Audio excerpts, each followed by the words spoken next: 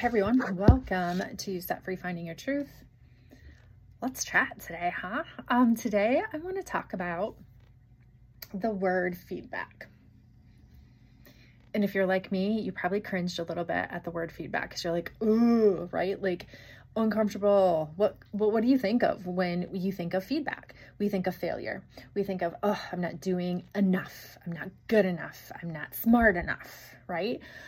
We think about growth.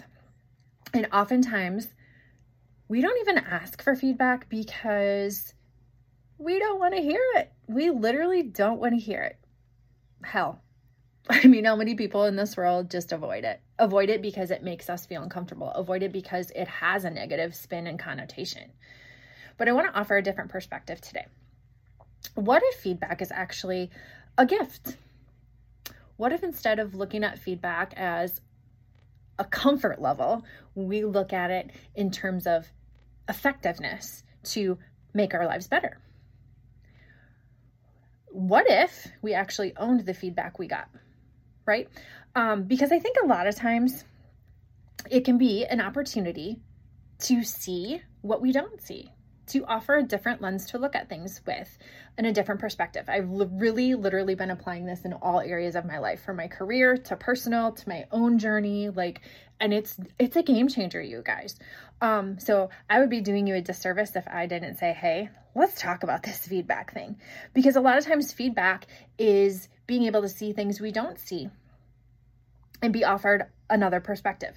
Because guess what? If we don't see a problem or see something as a problem, we can't fix it. If we don't know it's an issue, how can we fix it, right? So let's have those difficult conversations. I'm inviting you. I'm giving you permission to do that. You won't die. Super promise, pinky swear. Have the difficult conversations, you guys. Because feedback isn't always right or wrong. It's not black or white. It's just what it is. So it's what we choose to do with that feedback that's really going to create a change agent in your life if you so want it to, right?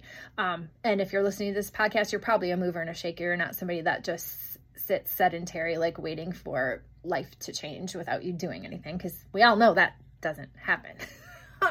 We've got to take action, right?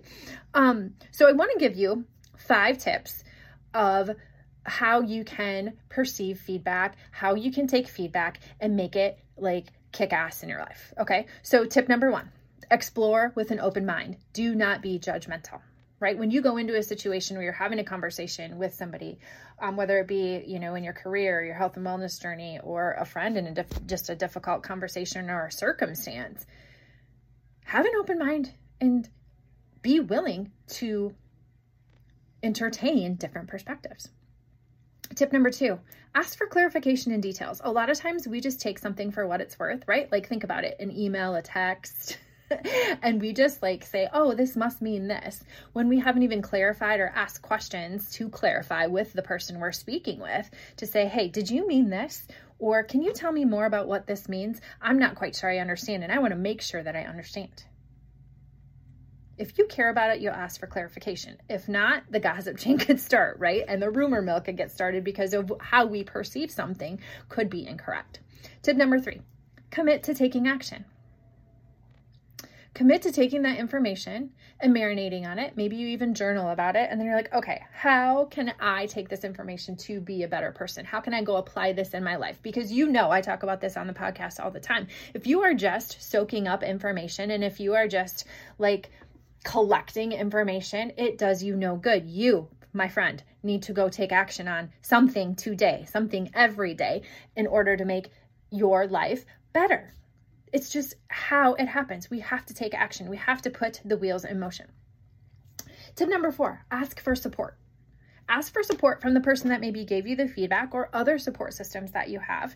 That could be coworkers, it could be family members, it could be friends.